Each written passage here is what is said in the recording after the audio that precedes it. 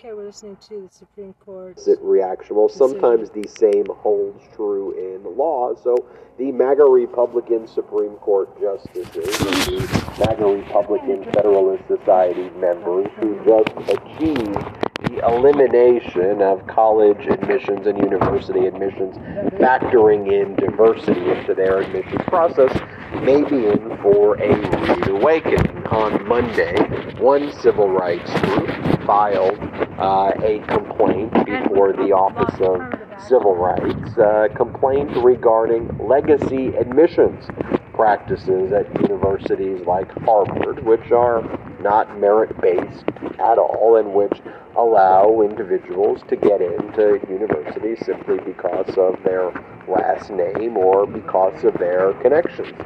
MAGA Republicans are claiming everything needs to be merit-based, merit this, merit that, but when you actually look underneath the hood, that's not what they are doing in practice, because they have been supportive of legacy admissions. They have been supportive of exams and other practices which really don't measure how smart an individual is or how much merit someone has, but what it really measures is how much resources somebody has to be trained or taught to do a specific exam. I'm going to get into the complaint that was just filed by this civil rights organization, but also the NAACP, in addition to the civil rights group. They've backed the efforts of this group, but they've also been pushing to an end to legacy admissions and other pernicious practices at colleges and universities which do not favor merit-based systems. So the one thing I want to talk about is this case, Students versus Fair Admissions versus Harvard, and there was a companion case, Students versus Fair Admissions versus North Carolina. The way it's generally described as it eliminated affirmative action. And the way I like to talk about it here on the Midas Touch Network is I don't really use the term affirmative action, because affirmative action, how most people think about it, really never has existed. Because, sure, when most people use it colloquially, affirmative action, they believe it means, it means that a minority candidate gets into a school over a non-minority candidate. Or it means that certain points are given to a minority candidate in their application to give them a step above other candidates. That's not okay, actually. That's not what the law is. I mean, I personally believe that it could be all right, but the Supreme Court has outlawed that. Hola. Oh, thanks. Thanks so much. Yeah, I'm parched. Have to start carrying it with you. Yeah. Everybody, I was thinking about something though. I don't drink much water. So. Yeah, I didn't think I would get so thirsty so much. What were you saying? Yeah, it's good for the digestion. It's good for digestion. How does it work? Hello. Hi. Does your mom need more of those things? The diapers? Sure. Yeah. Yeah, I'll get the habit. Thank you. Anyway, so how is it good for digestion? Oh, I don't know. Hello. Hi. How are you? Hi. I don't know the intricate part of it. So you heard it's good for digestion. And anything else? Yeah, lemon water. Lemon what? A lemon water? Water with lemon in it. Is good for digestion. It's good also for digestion. But the main thing is you have to drink What about lime? 1 ounce for every pound of body weight, half your body weight.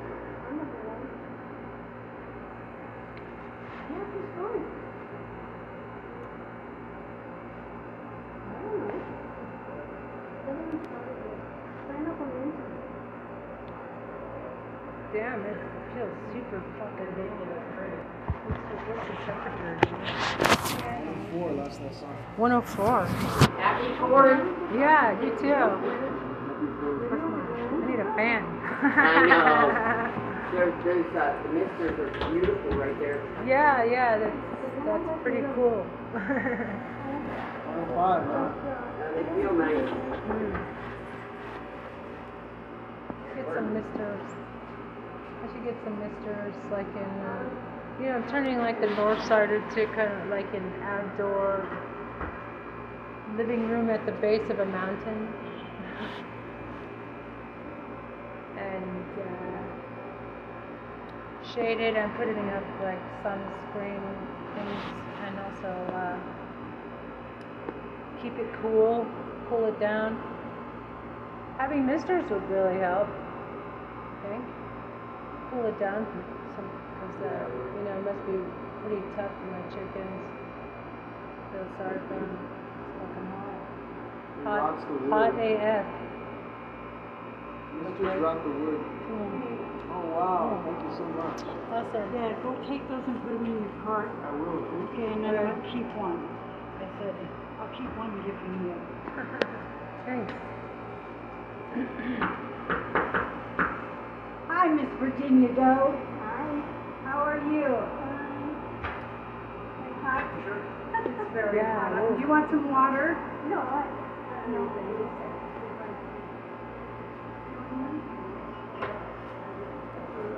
Kevin, can I leave this door open? I'm going to leave this door open. Very. Oh, it's a nice, cool breeze coming out of It's coming out, there.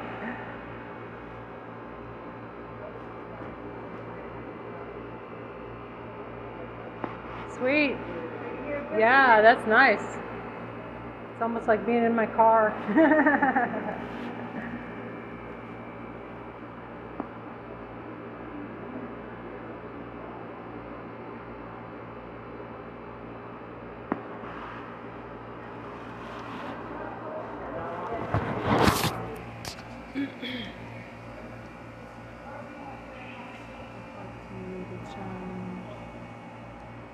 Practice. The Supreme Court, dating back to 1978, has found that quotas are unlawful.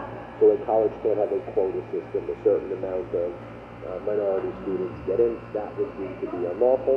That case was a case decided in 1978, Bakke case, and then there was a 2003 case, Brenner versus Bollinger, which says you can't have a point system attributing a certain amount of points to a minority applicant.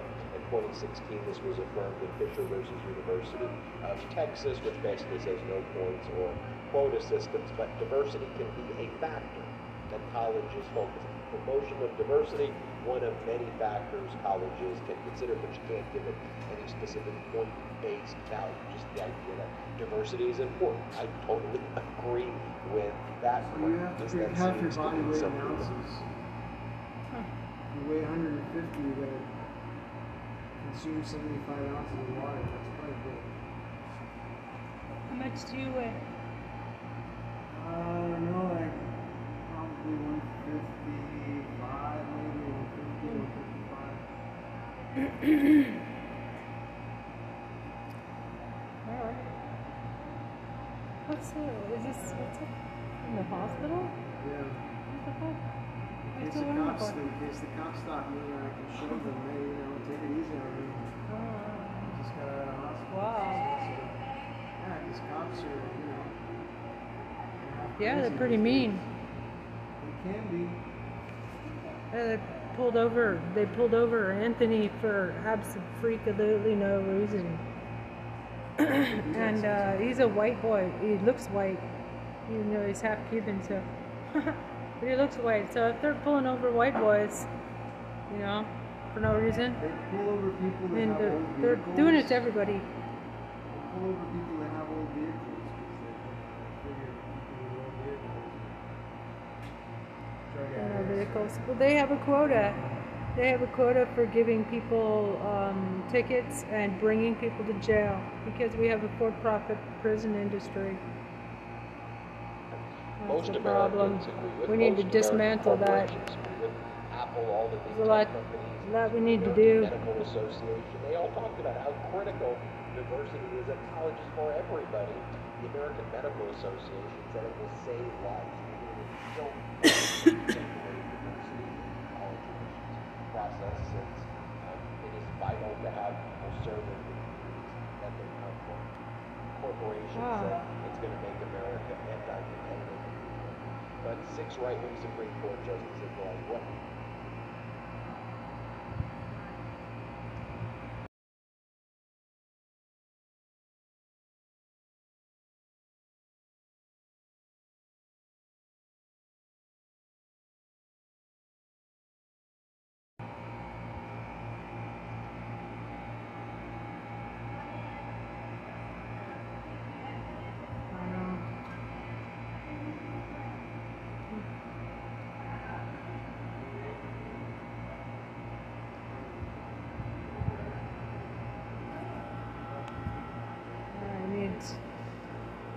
Trade groups representing each other, you know.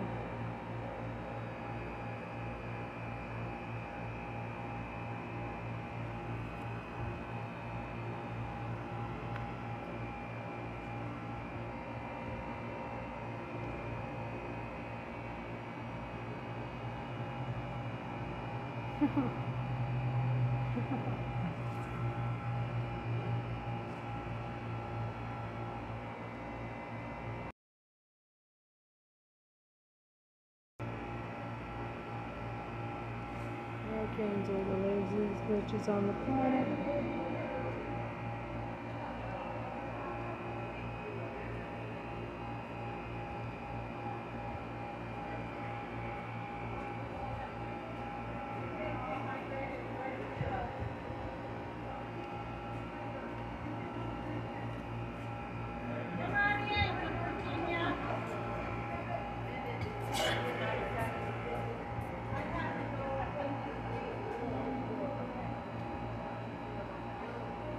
She don't need no Instagram. She just uses Shannon Graham. She don't need no Instagram. She just uses Tristagram. Tristagram. That's a good name for some kind of communication network. Tristagram.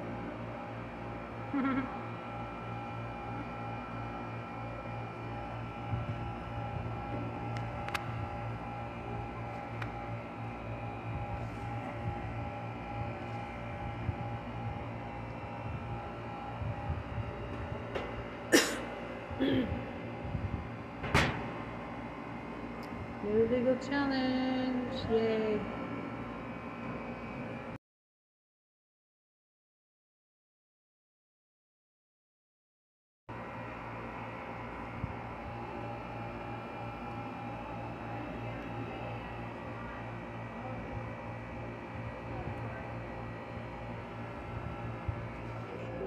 Here, and they overturned the precedent which was affirmed as recently as 2016.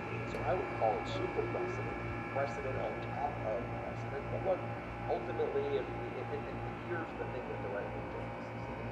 They go, we need an entirely merit-based system. It's all based on merit. And so if you factor in diversity, that's not race neutral, and that's not based on merit. That's the logic that they try to do. But ultimately, it's based on a logical fallacy, since legacy admissions has permitted people who do not have merit to get into schools.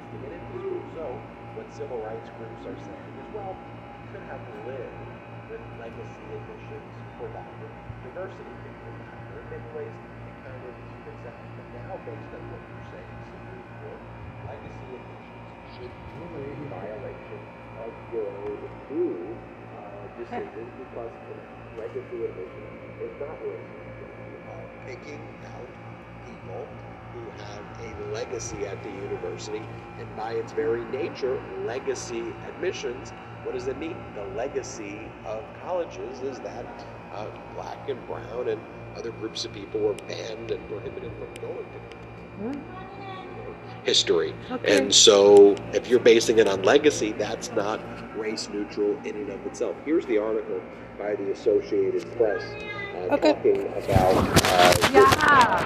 this complaint that was filed. Activists spurred by affirmative action ruling challenge legacy admissions at Harvard. A civil rights group is challenging legacy admissions at Harvard University, saying the practices discriminates against students of color by giving an Howdy. Yep. It's Krista Trampler, yeah, okay. And then William Solero.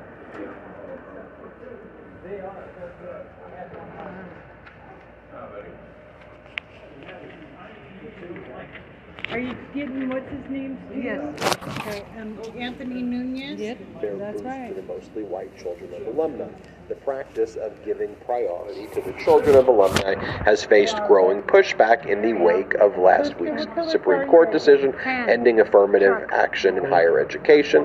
The NAACP added its weight behind the effort on Monday, asking more than 1,500 colleges and universities to even the playing field and end legacy admissions. The civil rights complaint was filed Monday by Lawyers for Civil Rights, a non-profit-based Boston group on behalf of Black and Latino community groups in New England, alleging that Harvard's admission system violates the Civil Rights Act. Quote, why are we rewarding children for privileges and advantages accrued by prior generations, said Ivan Espinoza Madrigal, the group's executive director. Your family's last name and the size of your bank account are not a measure of merit and should have no bearing on the college admissions process. Opponents say the practice is no longer defensible without affirmative action providing a counterbalance. The court's ruling says colleges must ignore the race of applicants, activists point out, but schools can still give a boost to children of alumni and donors. The complaint submitted with the Education Department's Office for Civil Rights draws on Harvard data that came to light amid the affirmative action case that landed before the Supreme Court. The records reveal that 70% of Harvard's donor-related and legacy applicants are white, and being a legacy student makes an applicant roughly 6 times more likely to be admitted. Other colleges have these same practices. The complaint alleges that Harvard's legacy preference has nothing to do with merit and takes away slots from qualified students of color. It asks the U.S. Education Department to declare the practice illegal and force Harvard to abandon it as long as the university receives federal funding. A spot given to a legacy or donor-related applicant is a spot that becomes unavailable to an applicant who meets the admissions criteria based purely on his or her own merit. If legacy and donor preferences were removed, the complaint adds, more students of color would be admitted to Harvard. And the NAACP also launched a campaign aiming to get universities across the nation to promote campus diversity by calling on 532 public and 1,134 private colleges and universities to end legacy preferences, eliminate racially biased entrance examinations, recruit diverse faculty, and support low-income and first-generation students with scholarship and mentoring, among other steps. Quote, it is our hope that our nation's institutions will stand with us in embracing diversity, no matter what, said Derek Johnson, president and CEO of the NAACP. And regardless, the NAACP will continue to advocate, litigate, and mobilize to ensure that every Black American has access to resources and opportunities they need to thrive. And look, I know the term affirmative action is used in this article and is frequently used. The reason that I describe it, though slightly different, is I understand a discussion, a debate that could be had as, what do you think about quota systems? What do you think about a point-based system where certain applicants get more points than others, a quota system that has certain numbers of applicants? I will at least get that there could be a debate. Let me just say that. However, the idea that diversity should be a factor in the way colleges handle their admissions, the fact that colleges want to promote diversity, to me, no matter what side of the quota debate you are on, we all should believe that diversity is a good thing, is an important thing, will help our economy, will help colleges, will benefit everybody who goes to the university, who goes to the college, that will be a net plus no matter what. And for the Supreme Court to say, well, no, it's we strictly care about merit-based, but then have this flagrant hypocrisy that exists, well, as I mentioned, every action in nature, there is an equal and opposite reaction. And here we are now seeing that the Supreme Court may have undermined some of the very systems it was trying to protect, some pernicious systems it was trying to protect. Imagine if colleges and universities say, we don't care about the SATs anymore, we don't care about the ACTs anymore, we don't care about people who have 4.12 GPAs from private schools, we don't care about legacy admissions, we just want to hear essays about the quality and character of candidates. What if that becomes the outcome here? And you get great students. I bet you're going to see the right-wing Federalist Society MAGA Republicans just flip out on that. So we'll keep following what's happening here, but an interesting response to what I think is a bad Supreme Court decision. I'm Ben Mycelis from the Midas Touch Network. Hit subscribe. We're on our way to 1.5 million subscribers. Thanks to your support. Check us out at patreon.com/MidasTouch. Wherever you get audio podcasts, subscribe to the Midas. Most Americans agree with, most American corporations agree with, Apple, all the big tech companies, the American Medical Association, they all talked about how critical diversity is at colleges for everybody. The American Medical Association said it will save lives. You will literally kill people if you take away diversity in the college admissions process, since it is vital to have people serving the communities that they come from. Corporations said it's going to make America anti-competitive in the economy, but 6 right-wing Supreme Court justices were like, whatever, screw it, we don't care, and they overturned the precedent, which was affirmed as recently as 2016, so I would call it super precedent on top of precedent. But look, ultimately, if and here's the thing that the right-wing justices say, they go, we need an entirely merit-based system. It's all based on merit, and so if you factor in diversity, that's not race neutral, and that's not based on merit. That's the logic that they try to give, but ultimately it's based on a logical fallacy, since legacy admissions has permitted people who do not have the merit to get into schools to get into schools. So what civil rights groups are saying is, well, we could have lived with legacy admissions provided diversity could be a factor. In many ways, it kind of evens out. But now, based on what you're saying, Supreme Court, legacy admissions should be a violation of your own new decision, because in legacy admissions is not race neutral. You are picking out people who have a legacy at the university, and by its very nature, legacy admissions, what does it mean? The legacy of colleges is that black and brown and other groups of people were banned and prohibited from going to college for a lot of our history. And so if you're basing it on legacy, that's not race neutral in and of itself. Here's the article by the Associated Press talking about this complaint that was filed. Activists spurred by affirmative action ruling challenge legacy admissions at Harvard. A civil rights group is challenging legacy admissions at Harvard University, saying the practices discriminates against students of color by giving an unfair boost to the mostly white children of alumni.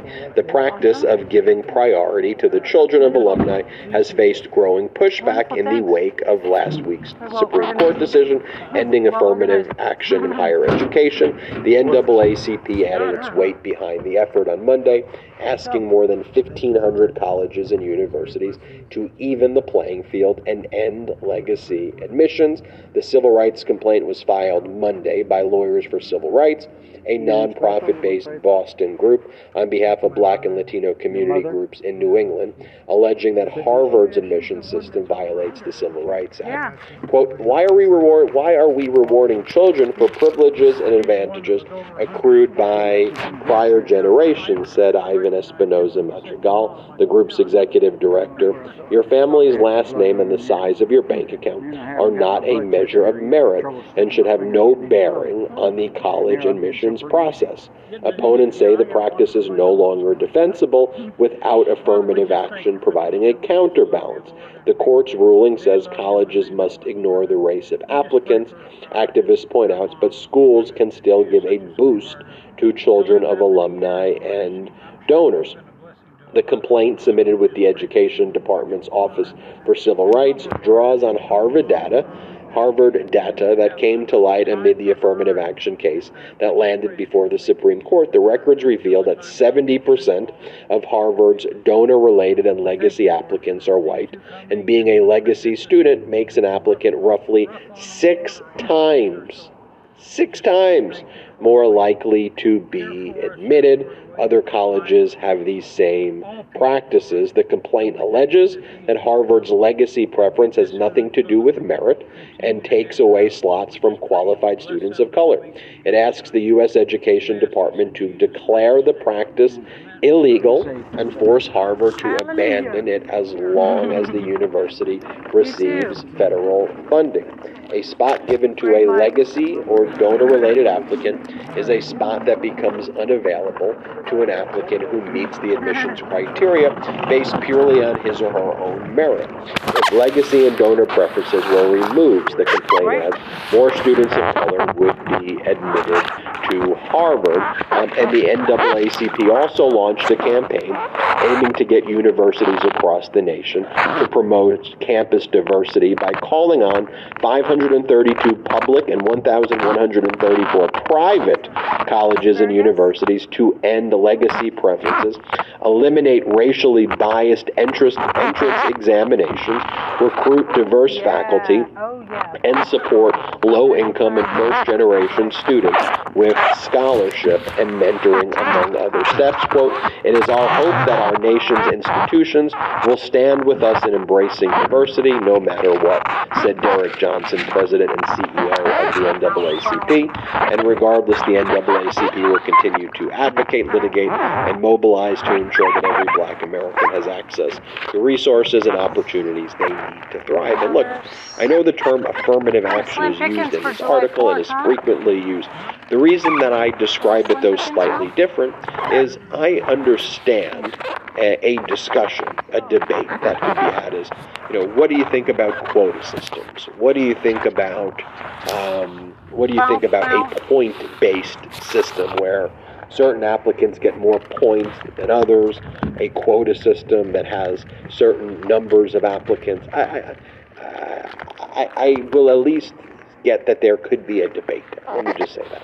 However, the idea that diversity should be a factor in the way colleges handle their admissions, the fact that colleges want to promote diversity, to me, no matter what side of the quota debate you are on, we all should believe that diversity is a good thing, is an important thing, will help our economy, will help colleges, will benefit everybody who goes to the university, who goes to the college, that will be a net plus no matter what.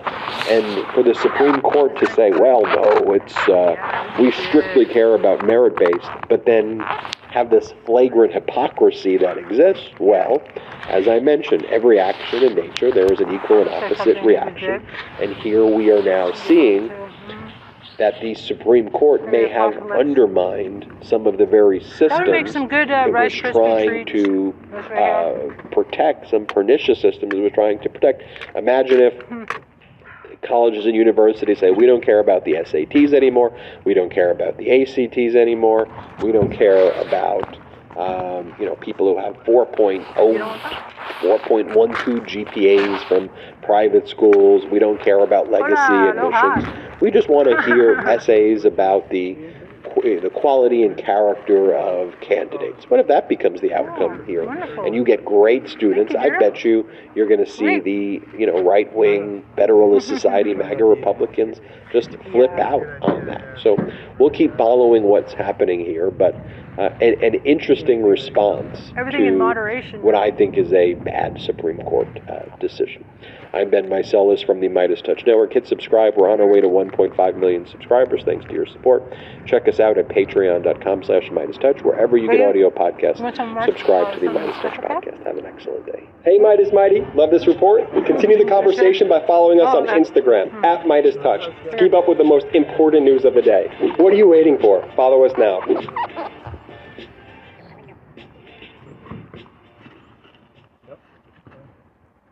Can I get sugar? And some asparagus? You like vegetables?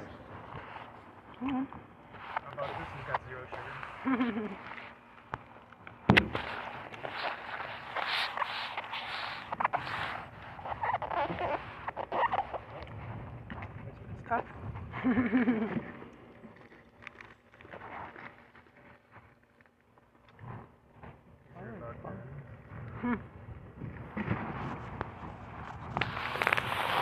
Give me some fuzzy blackberries.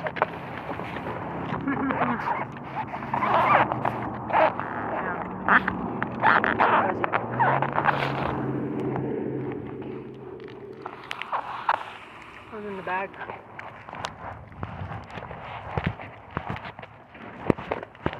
My sugar and Anthony. That's a good Anthony thing. Oh. Oh, gave us the there's yogurt, yay. I like yogurt. Looks like a Trista bag.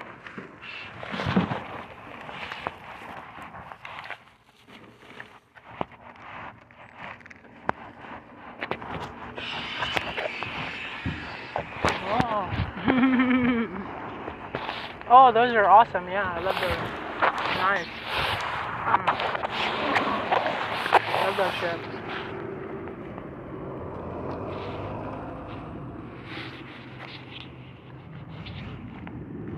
Yeah. Oh. Wait, let me see. Is that butter? Are they buttered or something? Like they're sweating it out.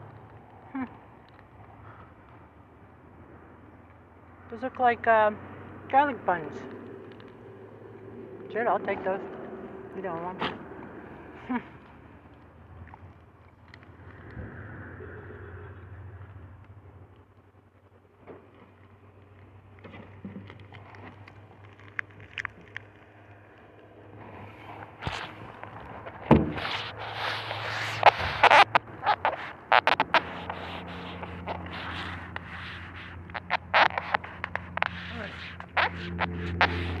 I haven't eaten anything today.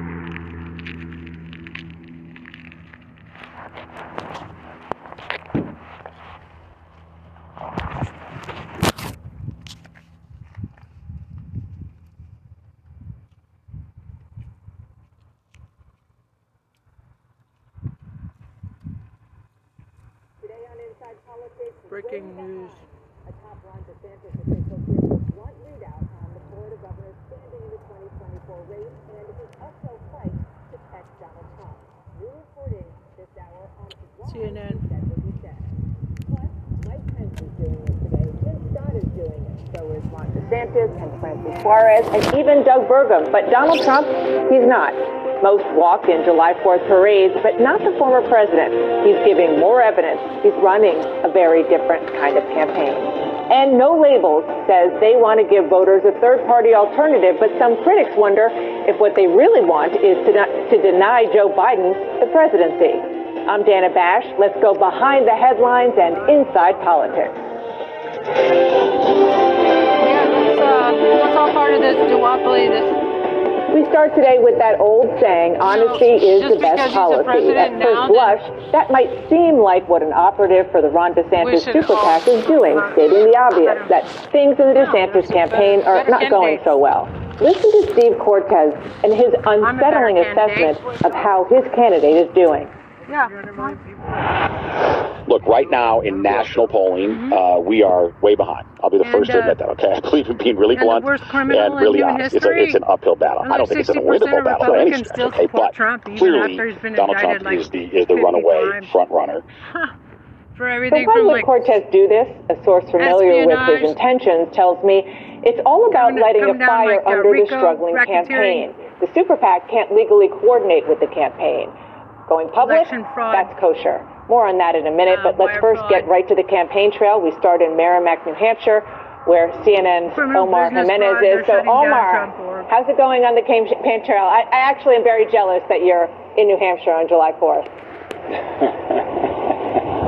Yeah, I mean, look, it's going to be a festive atmosphere, and what's more American than campaigning for president on the 4th of July? So I feel like this is the place to be, and it's what we're going to see over the course of today in Merrimack, New Hampshire. The parade's getting ready to get started behind me here, where we're going to see Florida Governor Ron DeSantis, who actually already marched in a 4th of July parade a little bit north of here in New Hampshire, greeting people, talking to some prospective voters as well. Again, that on-the-ground presence that a lot of these candidates hope for on days like this. But when this one gets going, we're also going to be seeing South Carolina Senator Tim Scott, North Dakota Governor Doug Burgum, former Texas Congressman Will Hurd, and all of them are essentially trying to gain ground on who has been the at least polled frontrunner to this point, and former President Donald Trump. And I know you played some of the sound of the spokesman for the DeSantis Super PAC. But along with that answer as well, he said part of that reasoning that Trump has gotten so far ahead is that people are coalescing, or seem to be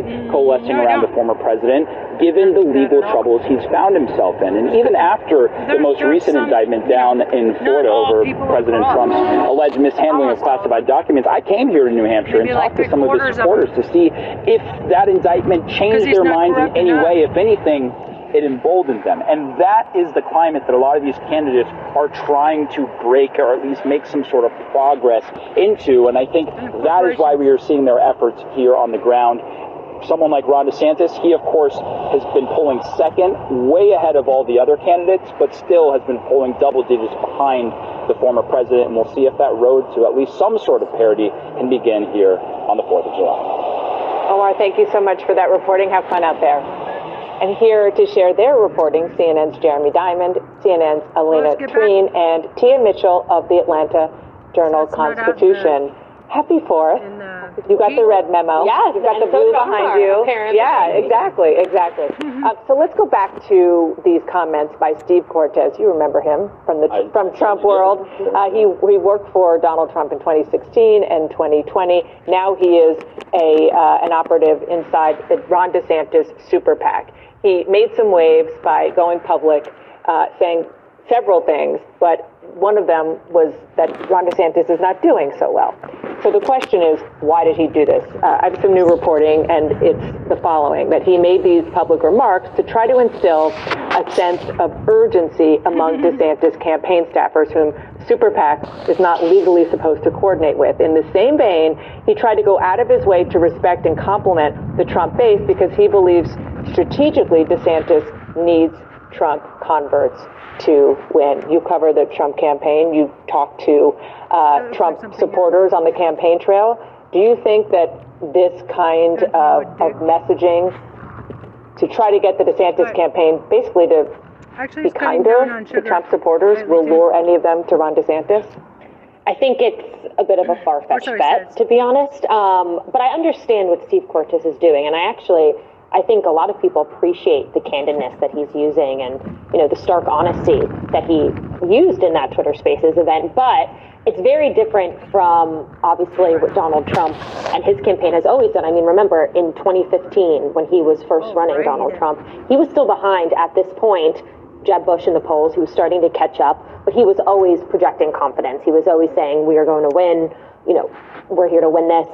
Different from what I think Steve Cortes is doing, and also different from what many of Ron DeSantis's other campaign advisors have been doing, which is projecting all-out confidence and kind of the Trump, rhetoric that he's going to continue to win. So I do find this very interesting, but I do think Steve Cortes was speaking truthfully and acknowledging reality, which is that even though Ron DeSantis is the second, if you look at polls, second behind Donald Trump, he has a long way to go to catch up. And so I find that strategy in your reporting very interesting, but I'm not sure, at least with Trump supporters, that it will work. And as you come in, because you have a lot of knowledge about and background about this, I just want our viewers to see what we mean by Ron DeSantis not doing well. If you go back to February, he was 28% behind Donald Trump, 43%. Since then, Trump has only increased his share of support according to polls, and this is according to a Fox News poll. And Ron DeSantis, I mean, you could say hold steady-ish, but certainly has gone down. This is all still within the margin of error. It was all amid, what, like 2 indictments for the former president? Yeah. There has been no, like, quote-unquote, net positive news for the former president. Obviously, we know that the indictments can play well with the Trump base sometimes, but overall, Donald Trump has not had a spate of good news over the last couple months, and yet that is where he stands. To me, the Steve Cortez comments reminded me of those fundraising emails that we get, right, where it's like, we're not doing well, please help, right? And obviously, he's with a super PAC, he's trying to raise money. That, to me, is his target audience with those comments, is the donor class who are going to see this and say, oh my gosh, if we don't want Donald Trump to be our nominee, Ron DeSantis may not be doing well, but he's still second. So what can we do to bring him up? And that would be to donate more money to the super PAC. I don't know. I guess the cynic in me wonders if this was a cry for help, but to Donald Trump. You know, like, not for Donald Trump to help Ron DeSantis, but I just feel like a Twitter Spaces is not a private donor event. Like, it's very public. He had to know people were going to be listening. And his comments weren't really helpful to Ron DeSantis, I don't feel like. He wasn't necessarily defending DeSantis as much as he was explaining how much Donald Trump is running away with the field. And to me, again, the cynic in me just wonders if this was him just trying to kind of send a message to Donald Trump, like, yeah, I'm working against you, but I still love you, guy. I still think you're great. You know, because just, to me, if you're the Ron DeSantis campaign, you can't be happy with how he framed the campaign at this juncture. So you're thinking that's like 3-dimensional chess. My impression is more like 2-dimensional chess, because he's just trying to send up a flare to the campaign that he can't talk to, like, guys, do better. And this seems to be part of the message that the super PAC, at least he wants the campaign to lean into. Listen to this. You're just captivated. They might know Ron DeSantis COVID, Ron DeSantis Disney, Something like that. His name ID has risen a lot, and we know that from our testing or our metrics. But they know very little really about him or about his personal life story or what he's done in Florida. I'm of the belief that once we really get his story out there, and thankfully we have the resources to do that, he's campaigning with a just frenetic pace already. So I think once we get that out there, my view is that we're going to close this gap. I'm of the firm view that it is a 2-man race. So, hey, DeSantis campaign, define him, because what have we seen so far? We've seen the Trump super PAC and Trump allies defining DeSantis for DeSantis, which is never what you want. You never want to be defined by your opponent. Right, no, you don't. And I do think what he's also saying about the brand image around Ron DeSantis, I know just from even talking to some of DeSantis' advisors, that that's something that they really want to lean into this image that he's a family man, unlike Donald Trump, who, one of his worst qualities is his rhetoric that he uses. That's something that many voters have been turned off by. Ron DeSantis is trying to use that and lean into it, showing, appearing everywhere with his family, with his wife, Casey DeSantis, and also trying to draw contrast with Donald Trump. And so I think that I understand, like you said, I agree with you, Dana, that I think that he's trying to give this message to the campaign, which you can't talk to, saying this is what we're seeing. And I know that a lot of what the PAC's been doing has been frustrated by some moves that the campaign has been doing, and so this is his way of getting his message out there. And just to sort of underscore the point that you were making earlier, Jeremy, I want to just show some examples of headlines around and about Ron DeSantis. Back in December, DeSantis holds early lead over Trump among GOP primary voters. Goes down to the New York Times opinion piece, do not cross Ron DeSantis. Fast forward to recently, Newsweek, Ron DeSantis campaign in deep trouble. The Guardian, DeSantis stalling campaign, how to lose friends and alienate people. And National Review, the conservative outlet, Ron DeSantis is picking some strange battles. Yeah, and I mean, look, that frustration is natural, right, among supporters when you have hopes for a candidate and you don't see them rising as quickly as you would like to. But it does beg the question of what is it exactly that can actually shake up this race, right? What is it that's going to remove Donald Trump's hold on the Republican primary base and on this primary race as a whole? And it's hard to see what that is, absent the possibility of Ron DeSantis really going after Trump directly. I think that was one of the big mistakes that Republican candidates made in 2016, was going after the second guy, or trying to appeal to his supporters without actually going after the man, we'll see. I mean, we haven't yet seen the evidence that that strategy is successful for Chris Christie, for example, but, remains to be seen. It does. All right, everybody stand by. By the way, on the note of defining him and giving more of his bio, Casey DeSantis, who a lot of people think is the secret weapon, certainly a very big influence politically in the governor's life. She's going to go to Iowa next week, so that'll be interesting to watch. Maybe it's the end of this week, soon. July 4th means fireworks, parades, and if you're running for president, campaigning. Many of the GOP hopefuls are pounding the pavement in key early voting states today, but not all of them. CNN's Kyung Law is in Iowa with former Vice President Mike Pence. Wow, look at you. You're actually on the parade route.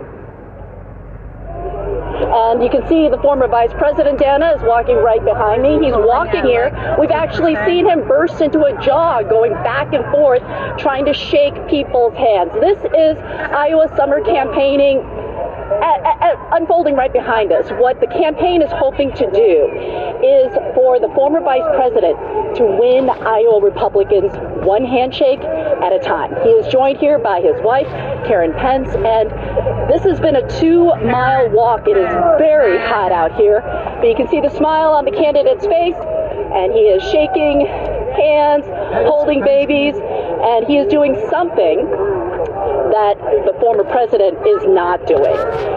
Former President Donald Trump, not here in Iowa.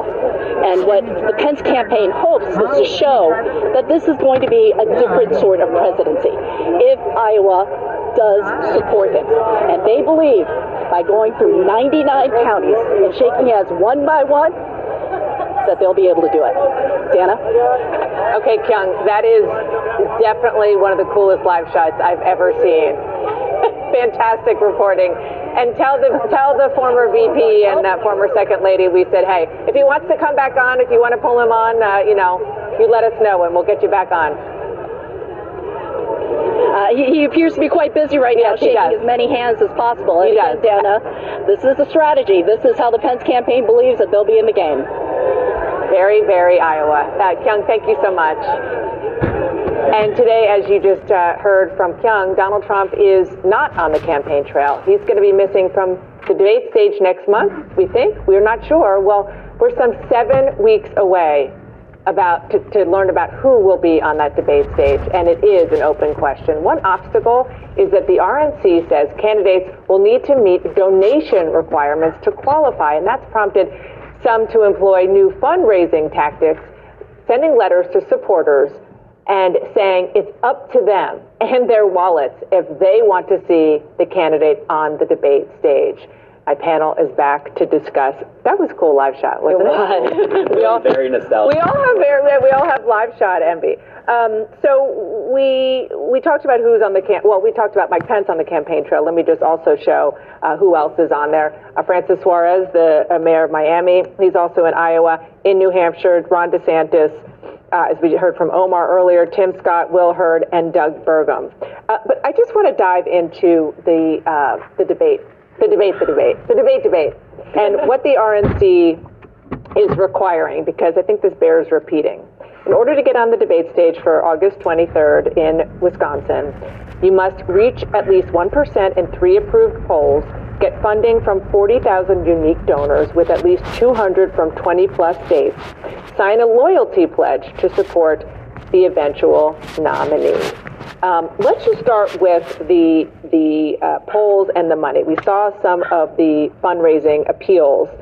On the polls, what is really interesting is that you don't necessarily have as many polls out there that qualify. And what the RNC says is that the survey, the poll, must have at least 800 registered likely Republican voters in a mix of live and integrated voice response calls. So that rules out a lot of polls that we use here, and it rules in very specific Republican-leaning, right-leaning polls. It does. And I think there's a key strategy here, which the RNC is really getting at, which is they want to weed out the candidates that they do not think have a serious shot at becoming the nominee. And I think it'll be really interesting to see who can make it to the debate speech, because even though we know that Donald Trump is saying he may not show up for that debate, we'll see about the other candidates, it's really these candidates shot at showing America who they are, showing their debate skills and the rhetoric that they use. And for a lot of more of the lower brand name ID candidates, this is a good chance for them to really show America, where their standing is. Even if Donald Trump isn't there, at least even without him, because of him not being there, they'll have a better shot at doing that. Yeah, but the risk is that the debates turn out to be, sort of lame. Like if you don't have Donald Trump, and then now we're starting to hear that Ron DeSantis might say, well, if Donald Trump's not going to be on the stage, what's the point of me being the target guy on the stage?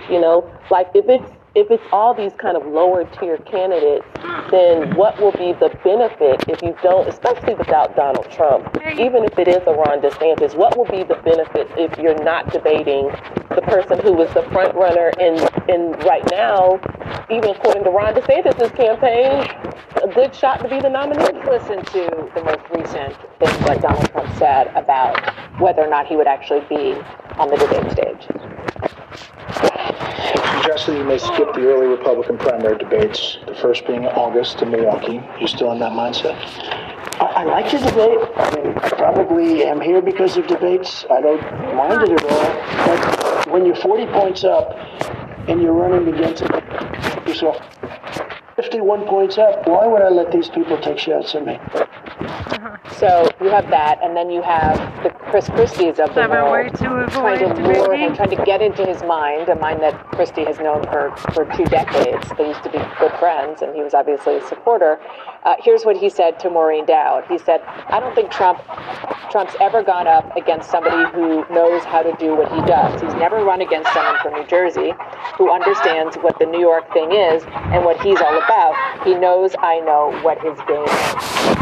Yeah, and I think Donald Trump has a point when he says, well, why would I let these candidates come and take a shot at me? I mean, Trump skipped 1, maybe 2 debates back in the 2016 Republican primary, and he wasn't penalized for it by voters. And beyond that, he's now in an incredibly strong position in the Republican primary, as we were talking about vis-a-vis DeSantis and every other candidate in the field. So he really doesn't have a lot to gain. He has a lot to potentially lose. And vice versa, Chris Christie has a lot to gain by being on that stage, and that's why he's trying to get on. Yeah, and he keeps saying, again, trying to pull him on the stage, whether he's there or not, I'm going to go after him. So he might as well be on the stage. Okay, then there's all the other candidates. And the question of the pledge. Well, it's also a question for Donald Trump, but, we'll see what he does. It's about Trump. It's about Trump. I know, it is. It's actually very true. The other question is whether or not they will sign a pledge, which the RNC is requiring, to support whomever the nominee is. Listen to the way many of the other candidates who are not Trump have answered that question. Let me just paraphrase. That's everybody trying to get around the idea that they're going to probably sign this pledge to get on the debate stage, even though they don't really want to support Donald Trump. There's an exception to that, and that is Will Hurd, who's the most recent entrant into the race. He told me on Sunday, I'm not going to do it. I'm working towards hitting all the requirements, but I can't lie to get access to a microphone. I'm not going to support Donald Trump. I recognize the impact it has on my ability to get access to the debate stage, but I can't lie. It'll be easy to say I'll do it, and then when it comes out, it'll change your mind. But I just can't do that. I've already got some. I mean, it's a very principled approach, but that means more than likely Will Hurd won't be on the debate stage, and that's just another kind of bullet point as to why he's going to be considered a lower tier candidate. He's not polling, anywhere near the top tier. He's struggling to create that anti-Trump lane, and now he won't be on the debate stage. And I think he's trying to create a lane of the principled approach of never Trump. But in today's Republican primary, where is that going to lead? That lane is an exit ramp. Business with right, and I do think too, with the other candidates who are sending mixed messages, being unclear about whether they will sign this, I agree with you, Dana, that I think that they'll ultimately do it because they know they need to get on that stage. Just like Jeremy was saying, it's a gain for them to be on that stage, and even if Donald Trump is saying, I'm not going to sign it, it's not as much, a mark against him if he's not up there. All right, everybody stand by because ahead, President Biden. He is back at the White House on this July 4th. Is there room for a third-party candidate on the 2024 ticket on the ballot? No Labels thinks so. The nonprofit group is considering backing a moderate independent candidate whom they say would represent their values of bipartisanship and centrism. They think Americans want an alternative to frontrunners Donald Trump and Joe Biden. But strategists from both parties warn No Labels could be handing the election to Donald Trump. My panel is back with me. This is such a fascinating discussion that's going on all around Washington in small meetings and big meetings. We'll talk about that in a second. But let's just look at the headlines that we've seen recently from multiple news organizations talking about the reporting of the concerns that strategists have, particularly on the Democratic side, about the notion of this group, No Labels, which is a centrist group, running a candidate for president. Yeah, and the reason why Democrats are concerned about this group is because both Joe Biden and Donald Trump have high negatives, right? They both have high numbers of people who think that they have an unfavorable view of them. And Democrats, what they have going for them is that they believe that Donald Trump is slightly more unpopular, and that those people who just can't stomach to vote for Trump again will hold their nose and vote for Joe Biden. But if a third-party candidate presents themselves as an option here, that takes away what is effectively Democrats' insurance policy here in an election against Trump. And that is ultimately the concern, and that's why you're seeing some of these Democratic strategists starting to take this seriously. And they say they've already qualified for the ballot in Arizona, Alaska, Colorado, Oregon, Utah. Arizona Democrats are suing to try to get them off the ballot. That's how concerned they are.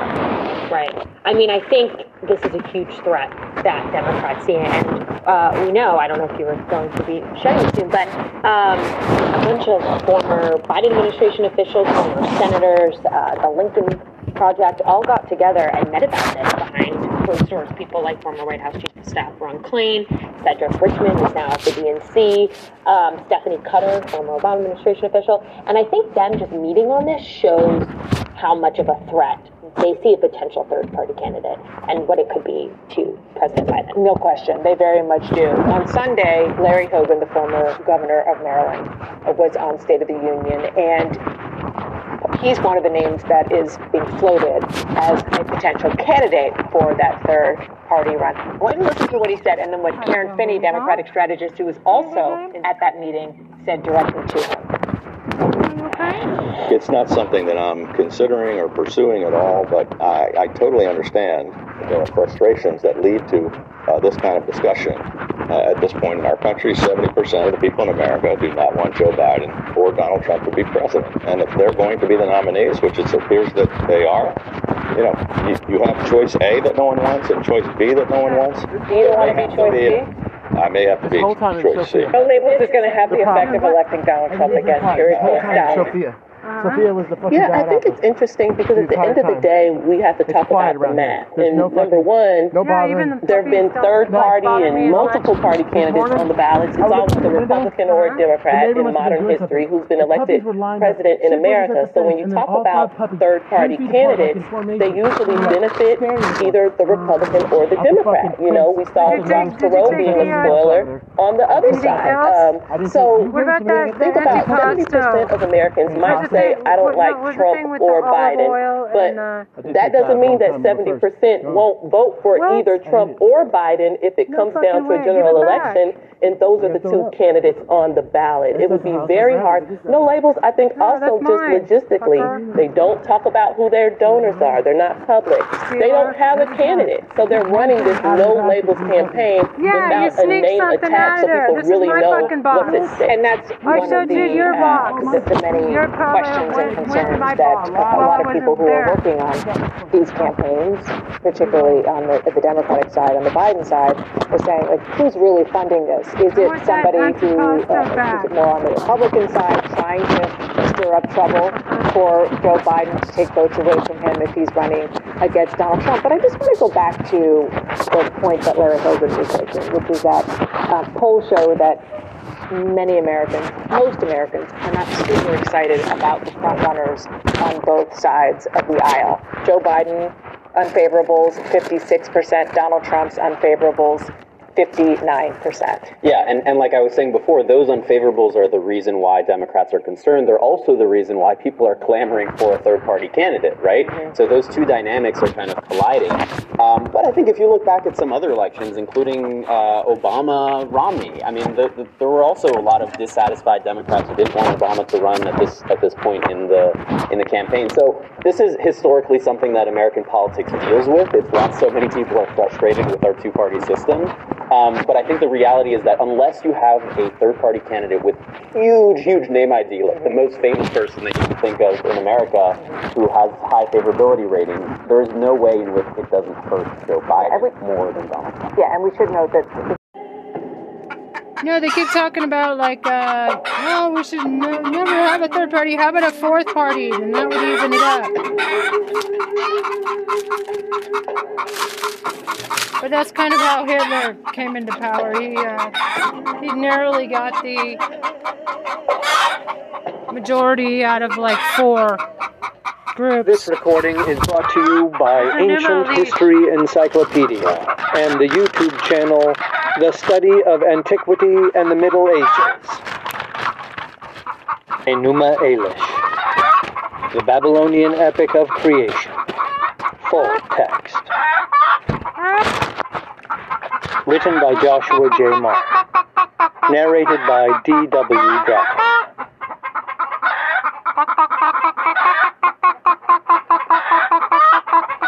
The Enuma Elish, also known as the 7 Tablets of Creation, is the Mesopotamian creation myth whose title is derived from the opening lines of the piece, When on High. All of the tablets containing the myth, found at Ashur, Kish, Ashurbanipal's library at Nineveh, Sultan Tepe, and other excavated sites, date to circa 1200 BCE. But their colophons indicate that these are all copies of a much older version of the myth, dating from long before the fall of Sumer, circa 1750 BCE. As Marduk, the champion of the young gods in their war against Tiamat, is of Babylonian origin, the Sumerian Ea Enki, or Enlil, is thought to have played the major role in the original version of the story. The copy found at Ashur has the god Ashur in the main role, as was the custom of the cities of Mesopotamia. The god of each city was always considered the best and most powerful. Marduk, the god of Babylon, only figures as prominently as he does in the story because most of the copies found are from Babylonian scribes. Even so, Ea does still play an important part in the Babylonian version of the Enuma Elish by creating human beings. Summary of the story. The story, one of the oldest, if not the oldest, in the world, concerns the birth of the gods and the creation of the universe and human beings. In the beginning, there was only undifferentiated water swirling in chaos. Out of this swirl, the water is divided into sweet, fresh water, known as the god Apsu, and salty, bitter water, the goddess Tiamat. Once differentiated, the union of these two entities gave birth to the younger gods. These young gods, however, were extremely loud, troubling the sleep of Apsu at night and distracting him from his work by day. Upon the advice of his vizier, Mummu, Apsu decides to kill the younger gods.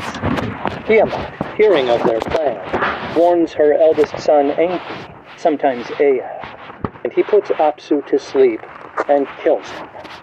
From Apsu's remains, Enki creates his home. Tiamat, once the supporter of the younger gods, now is enraged that they have killed her mate. She consults with the god Kingu, who advises her to make war on the younger gods. Tiamat rewards Kingu with the Tablets of Destiny, which legitimize the rule of a god and control the fates, and he wears them proudly as a breastplate. With Kingu as her champion, Tiamat summons the forces of chaos and creates 11 horrible monsters to destroy her children. Ea, Enki, and the younger gods fight against Tiamat futilely, until from among them emerges the champion Marduk, who swears he will defeat Tiamat. Marduk defeats Kuingu and kills Tiamat by shooting her with an arrow which splits her in two. From her eyes flow the waters of the Tigris and Euphrates rivers. Out of Tiamat's courts, Marduk creates the heavens and the earth. He appoints gods to various duties and binds Tiamat's 11 creatures to his feet as trophies, to much adulation from the other gods, before setting their images in his new home. He also takes the tablets of destiny from Kuingu, thus legitimizing his reign. After the gods have finished praising him for his great victory and the art of his creation, Marduk consults with the god Ea, the god of wisdom, and decides to create human beings from the remains of whichever of the gods instigated Tiamat to war. Kuingu is charged as guilty and killed, and from his blood, Ea creates Lulu, the first man, to be a helper to the gods in their eternal task of maintaining order and keeping chaos at bay. As the poem phrases it, Ea created mankind, on whom he imposed the service of the gods, and set the gods free. Following this, Marduk arranged the organization of the netherworld, and distributed the gods to their appointed stations. The poem ends in Tablet 7, with long praise of Marduk for his accomplishments. Commentary. The Enuma Elish would later be the inspiration for the Hebrew scribes, who created the text now known as the biblical book of Genesis. Prior to the 19th century CE, the Bible was considered the oldest book in the world, and its narratives were thought to be completely original. In the mid-19th century CE, however, European museums, as well as academic and religious institutions, sponsored excavations in Mesopotamia to find physical evidence for historical corroboration of the stories in the Bible. These excavations found quite the opposite, however, in that once cuneiform was translated, it was understood that a number of biblical narratives were Mesopotamian in origin. Famous stories such as the fall of man and the Great Flood were originally conceived and written down in Sumer, translated and modified later in Babylon, and reworked by the Assyrians before they were used by the Hebrew scribes for the versions which appear in the Bible. Although the basic paradigm of the biblical narratives and the Mesopotamian stories align closely, there are still significant differences, as noted by scholar Stephen Berkman. Both Genesis and Enuma Elish are religious texts which detail and celebrate cultural origins. Genesis describes the origin and founding of the Jewish people under the guidance of the Lord. Enuma Elish recounts the origin and founding of Babylon under the leadership of the god Marduk. Contained in each work is a story of how the cosmos and man were created. Each work begins by describing the watery chaos and primeval darkness that once filled the universe. Then light is created to replace the darkness. Afterward, the heavens are made, and in them heavenly bodies are placed. Finally, man is created. These similarities notwithstanding, the two accounts are more different than alike. In revising the Mesopotamian creation story for their own ends, the Hebrew scribes tightened the narrative and the focus, but retained the concept of the all-powerful deity who brings order from chaos. Marduk, in the Enuma Elish, establishes the recognizable order of the world, just as God does in the Genesis tale, and human beings are expected to recognize this great gift and honor the deity through service.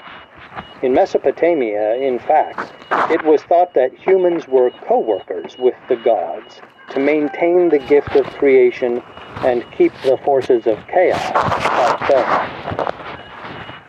The Enuma Elish in Babylon. Marduk gained prominence in Babylon during the reign of Hammurabi, 1792 to 1750 BCE, and superseded the popular goddess Inanna in worship.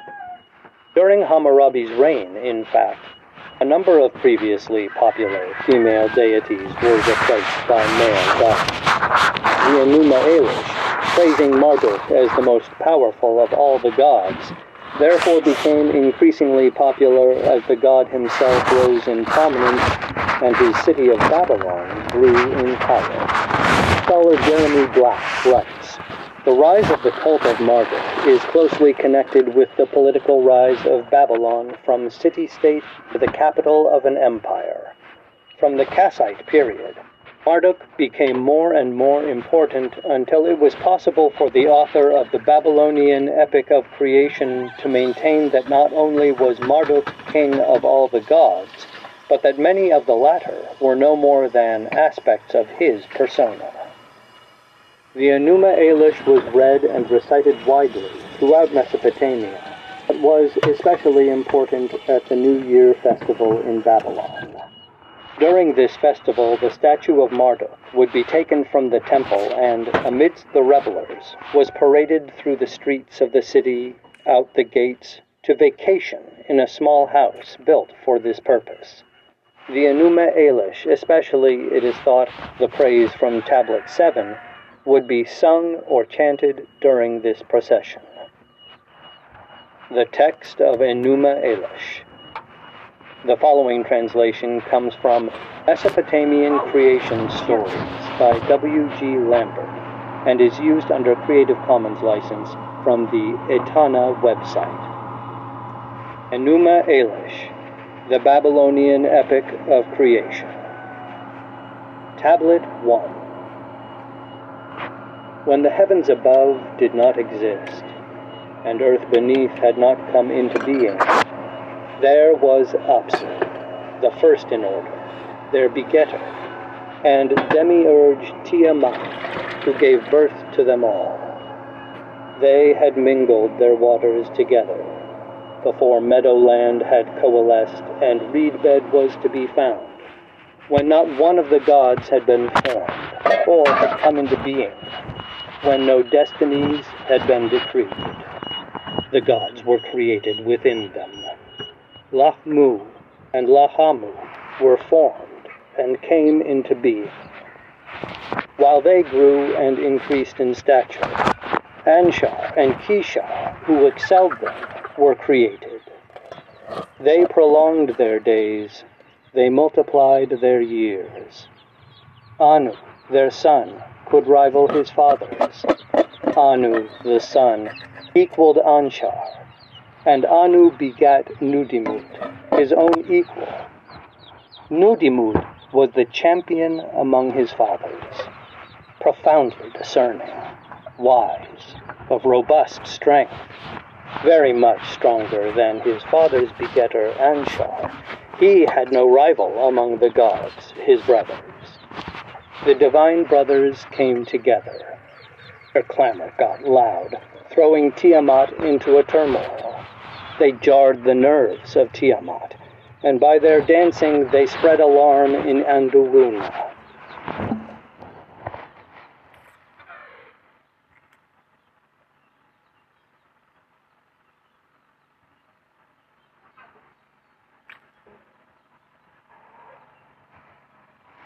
Got it?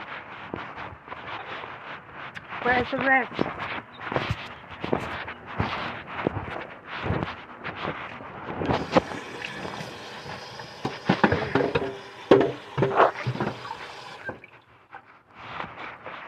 As they conferred about the gods, their sons, Apsu opened his mouth and addressed Tiamat.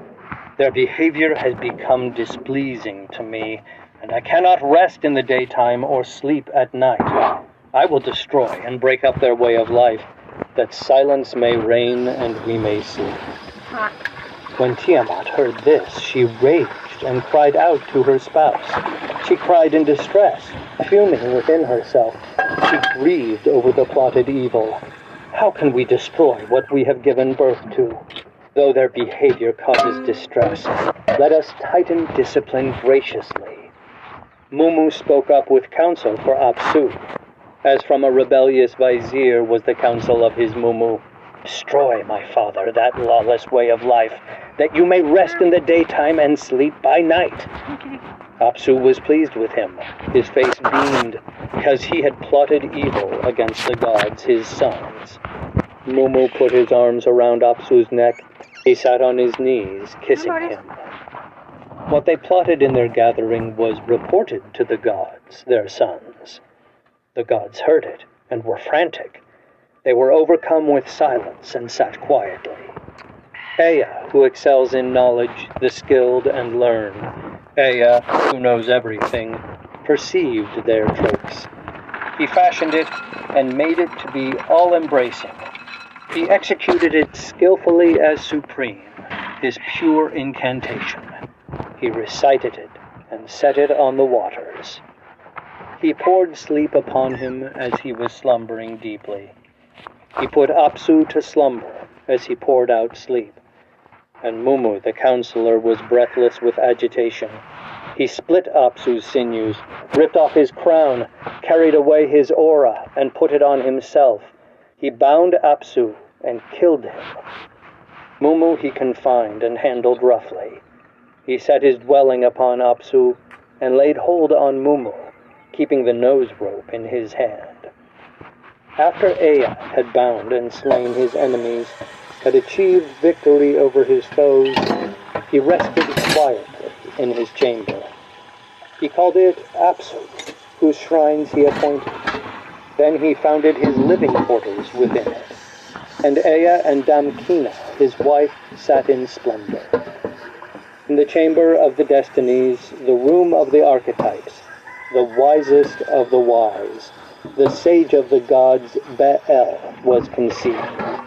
In Apsu was Marduk born. In pure Apsu was Marduk born. Ea, his father, begat him. That's Southeast Damkina, Africa. his mother, bore him. He sucked the breasts of goddesses. A nurse reared him and filled him with terror. His figure was well developed. The glance of his eyes was dazzling. His growth was manly. He was mighty from the beginning. Anu, his father's begetter, saw him. He exulted and smiled, his heart filled with joy. Anu rendered him perfect. His divinity was remarkable, and he became very lofty, excelling them in his attributes. His members were incomprehensibly wonderful, incapable of being grasped with the mind, hard even to look on. 4 were his eyes, 4 his ears. Flame shot forth as he moved his lips. His 4 ears grew large, and his eyes likewise took in everything. His figure was lofty and superior in comparison with the gods. His limbs were surpassing. His nature was superior. Mari Utu, the sun god of the gods. He was clothed with the aura of the 10 gods. So exalted was his strength. The 50 dreads were loaded upon him. Anu formed and gave birth to the 4 winds. He delivered them to him. My son, let them whirl. He formed dust and set a hurricane to drive it. He made a wave to bring consternation on Tiamat. Tiamat was confounded. Day and night she was frantic. The gods took no rest. In their minds, they plotted evil and addressed their mother Tiamat. When Apsu, your spouse, was killed, you did not go at his side, but sat quietly. The 4 dreadful winds have been fashioned to throw you into confusion, and we cannot sleep. You gave no thought to Apsu, your spouse, nor to Mumu, who is a prisoner. Now you sit alone. Henceforth you will be in frantic consternation, and as for us, who cannot rest, you do not love us. Consider our burden. Our eyes are hollow. Break the immovable yoke, that we may sleep. Make battle. Avenge them. Reduce to nothingness. Tiamat heard The speech pleased her. She said, "Let us make demons, as you have advised." The gods assembled within her. They conceived evil against the gods, their begetters. And took the side of Tiamat. Fiercely plotting, unresting by night and day, lusting for battle, raging, storming, they set up a host to bring about conflict. Mother Huber, who forms everything, supplied irresistible weapons and gave birth to giant serpents. They had sharp teeth. They were merciless. With poison instead of blood, she filled their bodies. She clothed the fearful monsters with dread. She loaded them with an aura and made them godlike. She said, "Let their onlooker feebly perish. May they constantly leap forward and never retire." She created the Hydra, the dragon, the hairy hero, the great demon, the savage dog, and the scorpion man, fierce demons, the fish man, and the bull man, carriers of merciless weapons, fearless in the face of battle. Her commands were tremendous, not to be resisted. Although she made 11 of that kind, among the gods her sons, whom she constituted her host, she exalted Chingu and magnified him among them. The leadership of the army, the direction of the host, the bearing of weapons, campaigning, the mobilization of conflict, the chief executive power of battle, supreme command, she entrusted to him and set him on a throne. I have cast the spell for you and exalted you in the host of the gods. I have delivered to you the rule of all the gods. You are indeed exalted, my spouse. You are renowned. Let your commands prevail over all the Anunnaki. She gave him the tablet of destinies and fastened it to his breast, saying, "Your order may not be changed. Let the utterance of your mouth be firm." After Chingu was elevated and had acquired the power of Anuship, he decreed the destinies for the gods, her sons. May the utterance of your mouths subdue the fire god. May your poison by its accumulation put down aggression. Tablet 2. Tiamat gathered together her creation and organized battle against the gods, her offspring. Henceforth Tiamat plotted evil because of Apsu. It became known to Ea that she had arranged the conflict. Ea heard this matter. He lapsed into silence in his chamber and sat motionless. After he had reflected and his anger had subsided, he directed his steps to Anshar, his father. He entered the presence of the father of his begetter, Anshar, and related to him all of Tiamat's plotting. "My father, Tiamat, our mother, has conceived a hatred for us. She has established a host in her savage fury. All the gods have turned to her. Even those you begat also take her side. They took the side of Tiamat, fiercely plotting, unresting by night and day, lusting for battle, raging, storming. They set up a host to bring about conflict.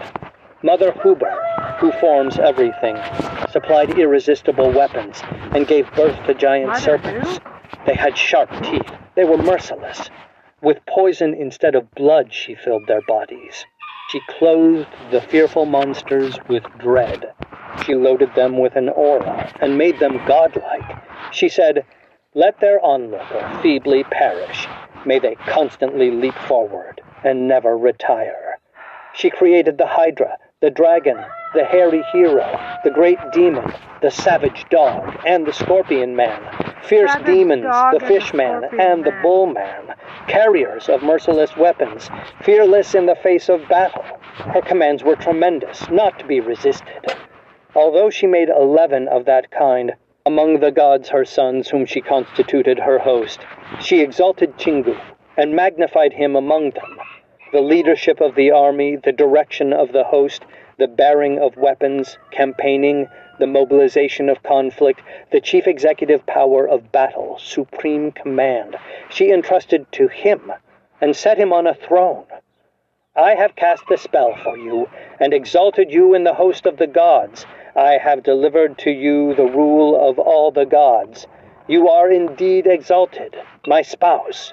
You are renowned. Let your commands prevail over all the Anunnaki. She gave him the tablet of destinies and fastened it to his breast, saying, Your order may not be changed. Let the utterance of your mouth be firm. After Chingu was elevated and had acquired the power of Anuship, he decreed the destinies for the gods, her sons. May the utterance of your mouths subdue the fire god. May your poison by its accumulation put down aggression. Anshar heard. The matter was profoundly disturbing. He cried, Woe, and bit his lip. His heart was in fury. His mind could not be calmed. Over Ea, his son, his cry was faltering. My son, you who provoked the war, take responsibility for whatever you alone have done. You set out and killed Apsu. And as for Tiamat, whom you made furious, where is her equal? The gatherer of counsel, the learned prince, the creator of wisdom, the god Nudimu, with soothing words and calming utterance, gently answered his father Anshar. My father, deep mind, who decrees destiny, who has the power to bring into being and destroy, Anshar, deep mind, who decrees destiny, who has the power to bring into being and to destroy, I want to say something to you. Calm down for me for a moment and consider that I performed a helpful deed. Before I killed Apsu, who could have seen the present situation? Before I quickly made an end of him, what were the circumstances were I to destroy him? Anshar heard. The words pleased him. His heart relaxed to speak to Ea. My son, your deeds are fitting for a god. You are capable of a fierce, unequaled blow. Ea, your deeds are fitting for a god. You are capable of a fierce, unequaled blow. Go before Tiamat and appease her attack, her fury with your incantation. He heard the speech of Anshar, his father. He took the road to her, proceeded on the route to her. He went. He perceived the tricks of Tiamat. He stopped, fell silent, and turned back. He entered the presence of Anshar, the father who begat him, penitently addressing him. My father, Tiamat's deeds are too much for me. I perceived her planning, but my incantation was not equal to it. Her strength is mighty. She is full of dread. She is altogether very strong. No one can go against her.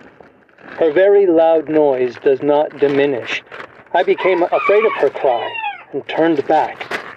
My father, do not lose hope. Send another person against her. Though a woman's strength is very great, it is not equal to a man's. Disband her cohorts. Break up her plans before she lays her hands on us. Anshar lapsed into silence, staring at the ground. He nodded to Ea, shaking his head. The Igigi and all the Anunnaki had assembled. They sat in tight-lipped silence. No god would go to face, would go out against Tiamat. Yet the Lord Anshar, the father of the great gods, was angry in his heart and did not summon anyone. A mighty son, the avenger of his father, he who hastens to war, the warrior Marduk. Ea summoned him to his private chamber to explain to him his plans. Marduk, give counsel. Listen to your father. You are my son, who gives me pleasure. Go reverently before Anshar. Speak. Take your stand. Appease him with your glance. Be'el rejoiced at his father's words. He drew near and stood in the presence of Anshar. Anshar saw him, his heart filled with satisfaction. He kissed his lips and removed his fear. My father, do not hold your peace, but speak forth. I will go and fulfill your desires. Anshar, do not hold your peace, but speak forth. I will go and fulfill your desires. Which man has drawn up his battle array against you? And will Tiamat, who is a woman, attack you with her weapons? My father, beget her. Rejoice and be glad. Soon you will tread on the neck of Tiamat. Anshar, beget her. Rejoice and be glad. Soon you will tread on the neck of Tiamat. Go, my son, conversant with all knowledge. Appease Tiamat with your pure spell. Drive the storm chariot without delay, and with a which cannot be repelled, turn her back. Baal rejoiced at his father's words. With glad heart he addressed his father. Lord of the gods, destiny of the great gods, if I should become your avenger, if I should bind Tiamat and preserve you, convene an assembly and proclaim for me an exalted destiny. Sit, all of you, in Upshuk-Kenaku with gladness, and let me, with my utterance, decree destinies instead of you. Whatever I instigate must not be changed, nor may my command be nullified or altered. Tablet 3. Anshar opened his mouth and addressed Kaka, his vizier. Vizier Kaka, who gratifies my pleasure, I will send you to Lachmu and La'amu. You are skilled in making inquiry, learned in address. Have the gods, my fathers, brought to my presence. Let all the gods be brought. Let them confer as they sit at table. Let them eat grain. Let them drink ale. Let them decree the destiny from Marduk, their avenger. Invented ale. Go, begone, Kaka. Stand before them, and repeat to them all that I tell you. Anshar, your son, has sent me, and I am to explain his plans. Like beer. I sent Anu, but he could not face her. Nudimmud took fright and retired. Marduk, the sage of the gods, your son, has come forward. He has determined to meet Tiamat. He has spoken to me and said, quickly now, decree your destiny for him without delay, that he may go and face your powerful enemy. Kaka went. He directed his steps to Lachmu and Lahamu, the gods his fathers. He prostrated himself. He kissed the ground before them. He got up, saying to them he stood. When Lahaha and Lahamu heard, they cried aloud. All the Igigi moaned in distress. What has gone wrong? That she took this decision about us. We did not know what Tiamat was doing. All the great gods who decreed destinies gathered as they went. They entered the presence of Anshar, and they became filled with joy. They kissed one another as they, in the assembly. They conferred as they sat at table. They ate grain.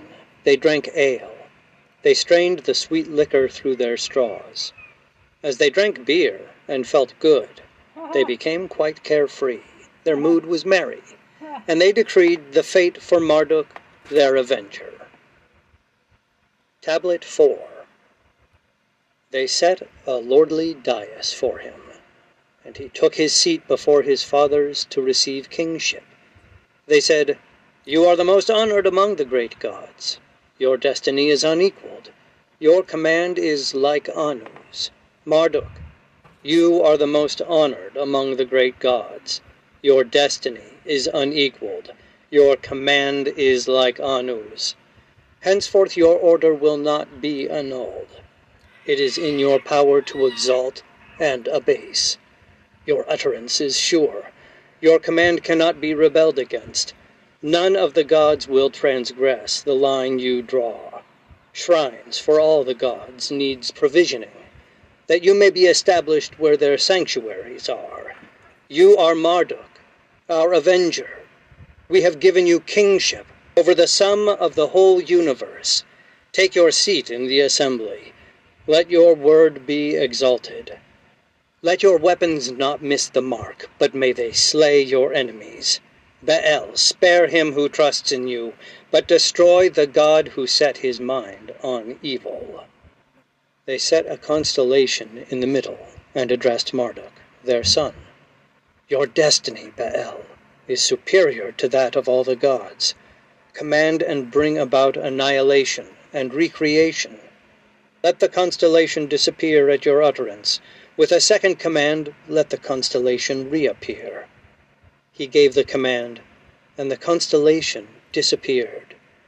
With a second command, the constellation came into being again. When the gods, his fathers, saw the effect of his utterance, they rejoiced and offered congratulation. Marduk is the king. They addressed to him a mace, a throne, and a rod. They gave him an irresistible weapon that overwhelms the foe. They said, Go, cut Tiamat's throat, and let the winds bear up her blood to give the news. The gods, his fathers, decreed the destiny of Baal, and set him on the road, the way of prosperity and success. He fashioned a bow and made it his weapon. He set an arrow in place, put the bowstring on. He took up his club and held it in his right hand. His bow and quiver he hung at his side. He placed lightning before him, and filled his body with tongues of flame. He made a net to enmesh the entrails of Tiamat, and stationed the four winds that no part of her escape: the south wind, the north wind, the east wind, the west wind. He put beside his net winds given by his father Anu. He fashioned the evil wind, the dust storm, tempest, the fourfold wind, the sevenfold wind, the chaos-spreading wind, the wind. He set out the 7 winds that he had fashioned, and they took their stand behind him to harass Tiamat's entrails. Baal took up the storm flood, his great weapon. He rode the fearful chariot of the irresistible storm. 4 steeds he yoked to it, and harnessed them to it, the destroyer, the merciless, the trampler, the fleet. Their lips were parted, their teeth bore venom. They were strangers to weariness, trained to sweep forward. At his right hand he stationed raging battle and strife. On the left, conflict that overwhelms a united battle array. He was clad in a tunic, a fearful coat of mail, and on his head he wore an aura of terror. Baal proceeded and set out on his way. He set his face toward the raging Tiamat. In his lips he held a spell. He grasped a plant to counter poison in his hand. Thereupon they milled around him. The gods milled around him. The gods, his fathers, milled around him. The gods milled around him. Baal drew near, surveying the maw of Tiamat. He observed the tricks of Chingu, her spouse. As he looked, he lost his nerve. His determination went, and he faltered. His divine aides who were marching at his side saw the warrior, the foremost, and their vision became dim. Tiamat cast her spell without turning her neck. In her lips she held untruth and lies. In there they have assembled by you. Baal lifted up the storm flood, his great weapon, and with these words threw it at the raging Tiamat. Why are you aggressive and arrogant and strive to provoke battle? The younger generation have shouted, outraging their elders, but you, their mother, hold pity in contempt. Chingu you have named to be your spouse, and you have improperly appointed him to the rank of Anuship. Against Anshar, king of the gods, you have stirred up trouble, and against the gods, my fathers, your trouble is established. Deploy your troops, gird on your weapons, you and I will take our stand, and do battle. When Tiamat heard this, she went insane, and lost her reason. Tiamat cried aloud and fiercely. All her lower members trembled beneath her. She was reciting an incantation, kept reciting her spell, while the battle gods were sharpening their weapons of war.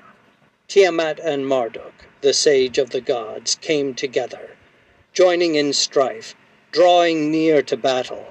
Baal spread out his net and enmeshed her. He let loose the evil wind, the rear guard, in her face. Tiamat opened her mouth to swallow it.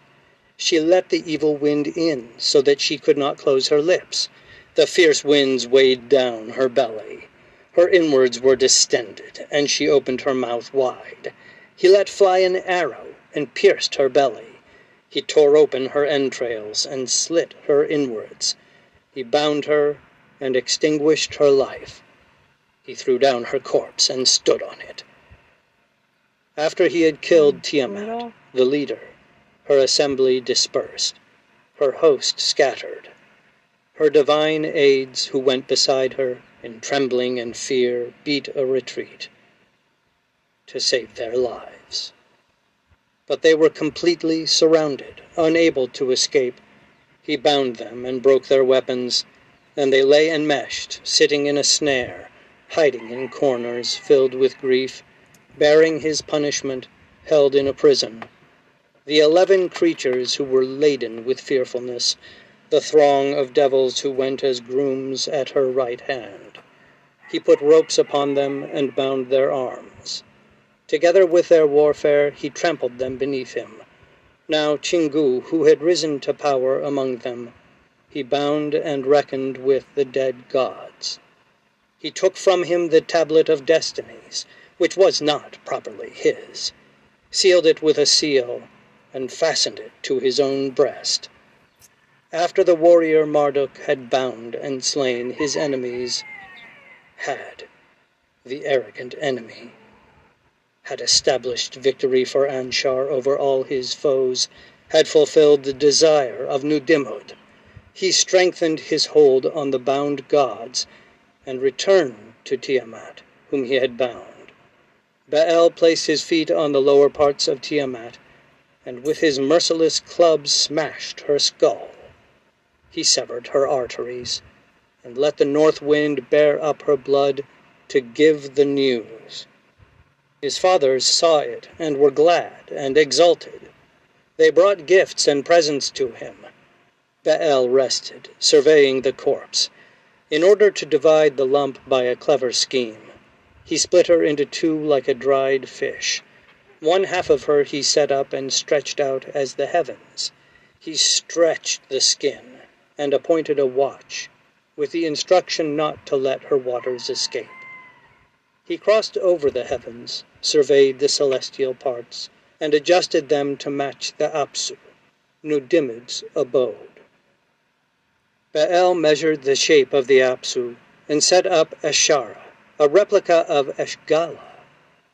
In Eshgala, Eshara which he had built, and the heavens, he settled in their shrines Anu, Enlil, and Ea.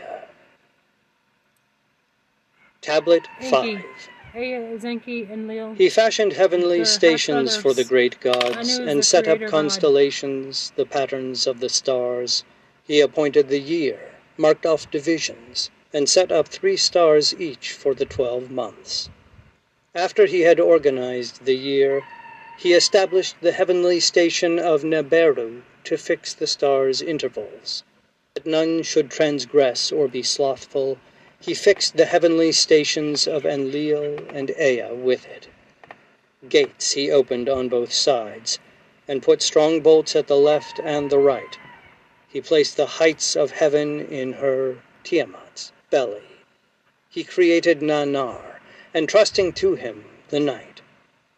He appointed him as the jewel of the night to fix the days, and month by month, without ceasing, he elevated him with a crown, saying, "Shine over the land at the beginning of the month," resplendent with horns to fix 6 days. On the 7th day the crown will be half size. On the 15th day, halfway through each month, stand in opposition.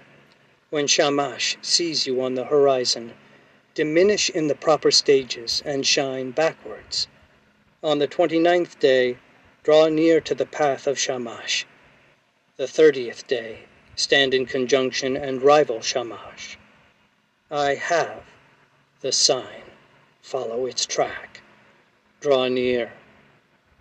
Give judgment. Shamash, constrain murder and violence. Me. At the end, let there be the 29th day. After he had the decrees, the organization of front, and he made the day. Let the year be equally at the new year.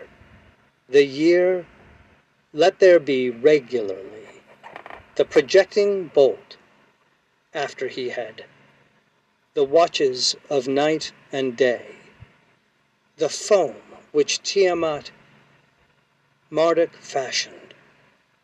He gathered it together and made it into clouds, the raging of the winds, violent rainstorms, the billowing of mist, the accumulation of her spittle. He appointed for himself and took them in his hand. He put her head in position and poured out. He opened the abyss, and it was sated with water. From her 2 eyes he let the Euphrates and Tigris flow. He blocked her nostrils, but left. He heaped up the distant mountains of her breasts. He bored wells to channel the springs. He twisted her tail and wove it into the Dormahu, the Apsu, beneath his feet. He set up her crotch. It wedged up the heavens. Thus, the half of her, he stretched out and made it firm as the earth. After he had finished his work inside Tiamat, he spread his net and let it right out. He surveyed the heavens and the earth, their bonds. After he had formulated his regulations and composed his decrees, he attached guide ropes and put them in Ea's hands. The tablet of destinies which Chingu had taken and carried, he took charge of it as a trophy and presented it to Anu.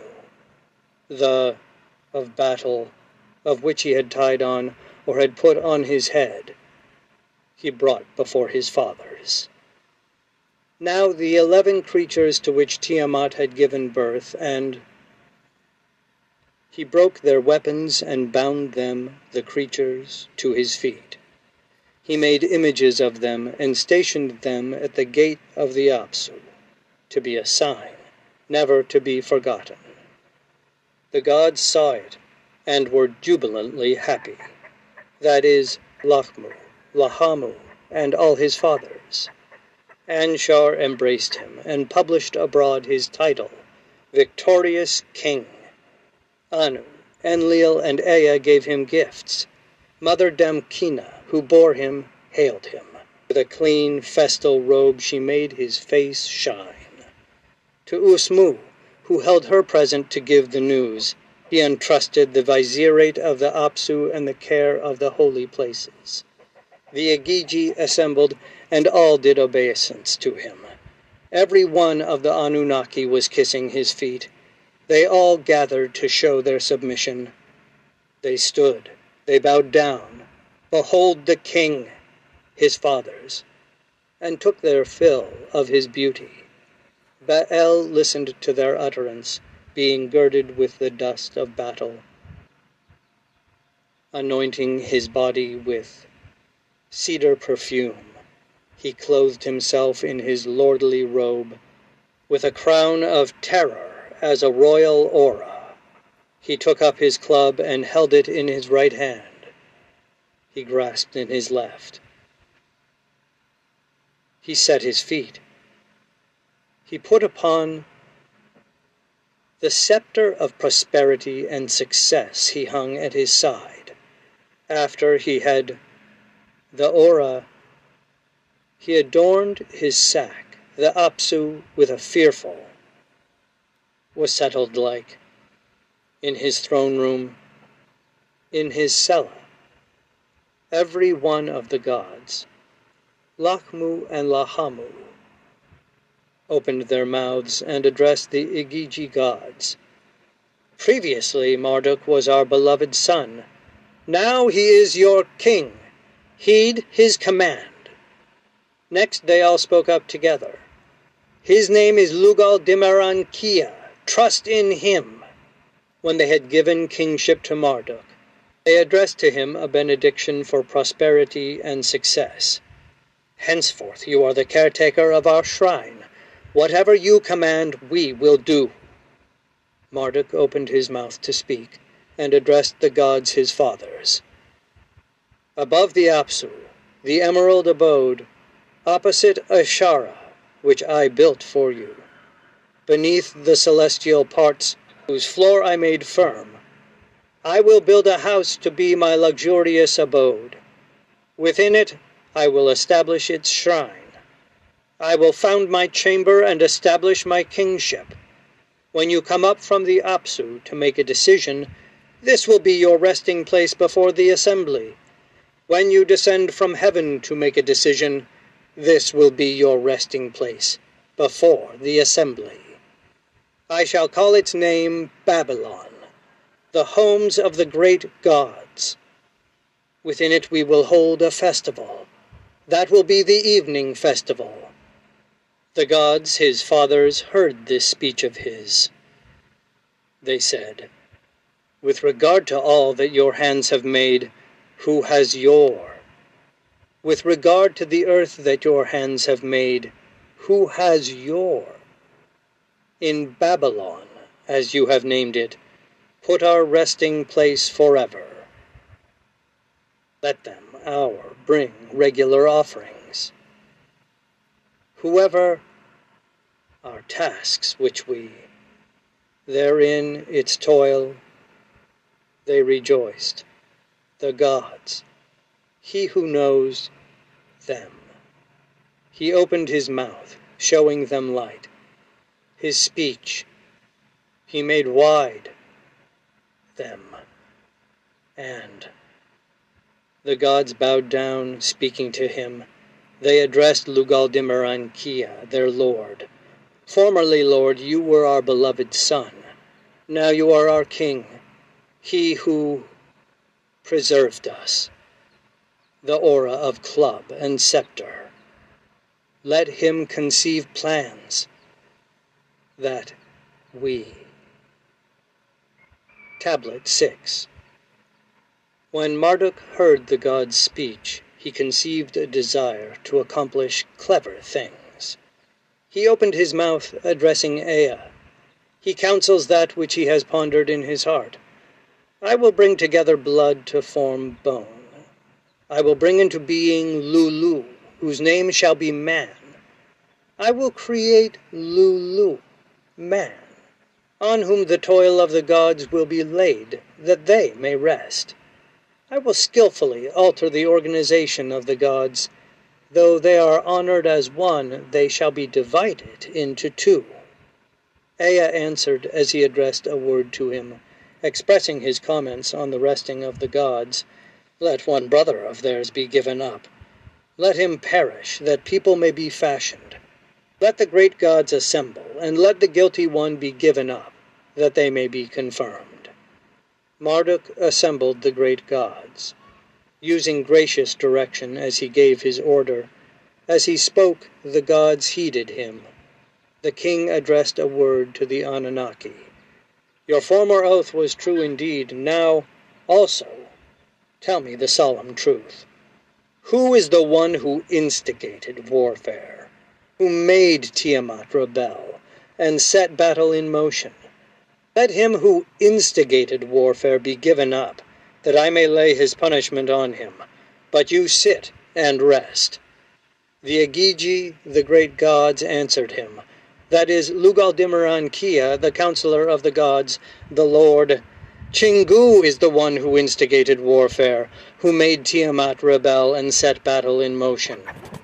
They bound him, holding him before Ea. They inflicted the penalty on him and severed his blood vessels.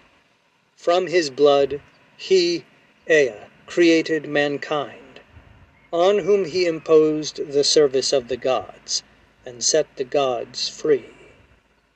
After the wise Ea had created mankind, and had imposed the service of the gods upon them, that task is beyond comprehension, for Nu Dimud performed the creation with the skill of Marduk. King Marduk divided the gods.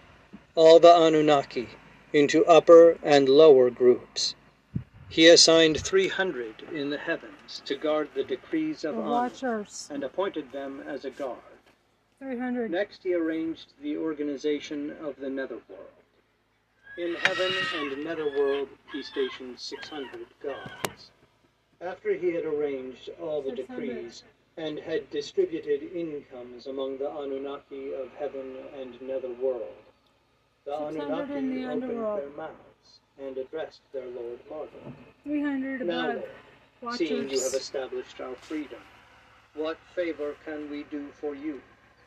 Let us make a shrine of great renown. Your chamber will be our resting place, wherein Marduk divided the gods, all the Anunnaki, into upper and lower groups. He assigned 300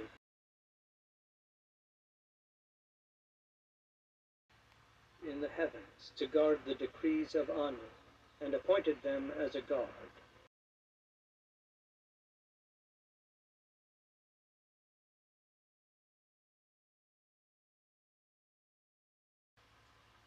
Next, he arranged the organization of the netherworld.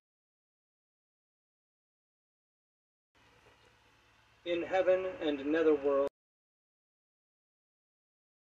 he stationed 600 gods.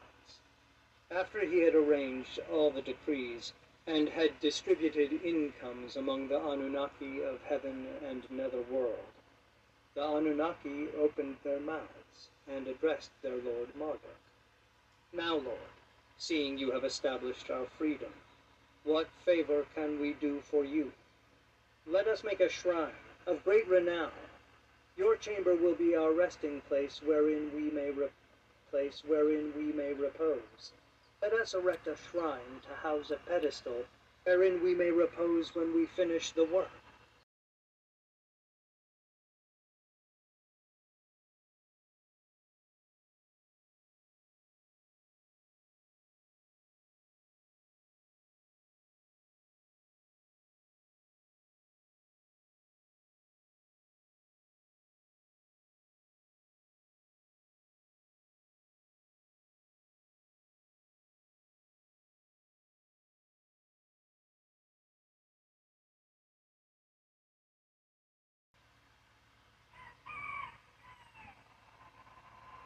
When Marduk heard this, he beamed as brightly as the light of day.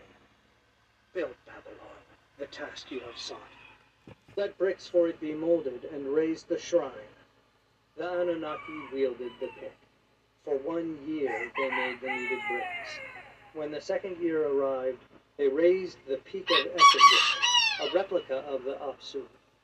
They built the lofty temple tower of the Apsu, and for Anu, Enlil, and Ea, they established it as a dwelling. He sat in splendor before them, surveying its horns, which were level with the base of Eshar. After they had completed the work on Esagil, all the Anunnaki constructed their own shrines. 300 effigy of heaven and 600 of the Apsu, all of them, had assembled. Ba'al seated the gods, his fathers, at the banquet, in the lofty shrine which they had built for his dwelling, saying, "This is Babylon, your fixed dwelling. Take your pleasure here. Sit down in joy." The great gods sat down. Beer mugs were set out, and they sat at the banquet. After they had enjoyed themselves inside, they held a service in awesome Esagil. The regulations and all the rules were confirmed. All the gods divided the stations of heaven and netherworld. The college of the 50 great gods took their seats. The 7 gods of destinies were appointed to give decisions. Ba'al received his weapon, the bow, and laid it before them. His divine fathers saw the net which he had made. His fathers saw how skillfully wrought was the structure of the bow, as they praised what he had made. Anu lifted it up in the divine assembly. He kissed the bow, saying, "It is my daughter." Thus he called the names of the bow. Long Stick was the first. The second was, "May it hit the mark." With the third name, Bow Star, He made it to shine in the sky. He fixed its heavenly position along with its divine brothers. After Anu had decreed the destiny of the bow, he set down a royal throne, a lofty one, even for a god. Anu set it there in the assembly of the gods. The great gods assembled. They exalted the destiny of Marduk and did obeisance. They invoked a curse on themselves and took an oath with water and oil and put their hands to their throats. They granted him the right to exercise kingship over the gods. They confirmed him as Lord of the gods of heaven and netherworld. Anshar gave him his exalted name, Asaluhi. At the mention of his name, let us show submission. When he speaks, let the gods heed him. Let his command be superior in upper and lower regions. May the sun, our avenger, be exalted. Let his lordship be superior, and himself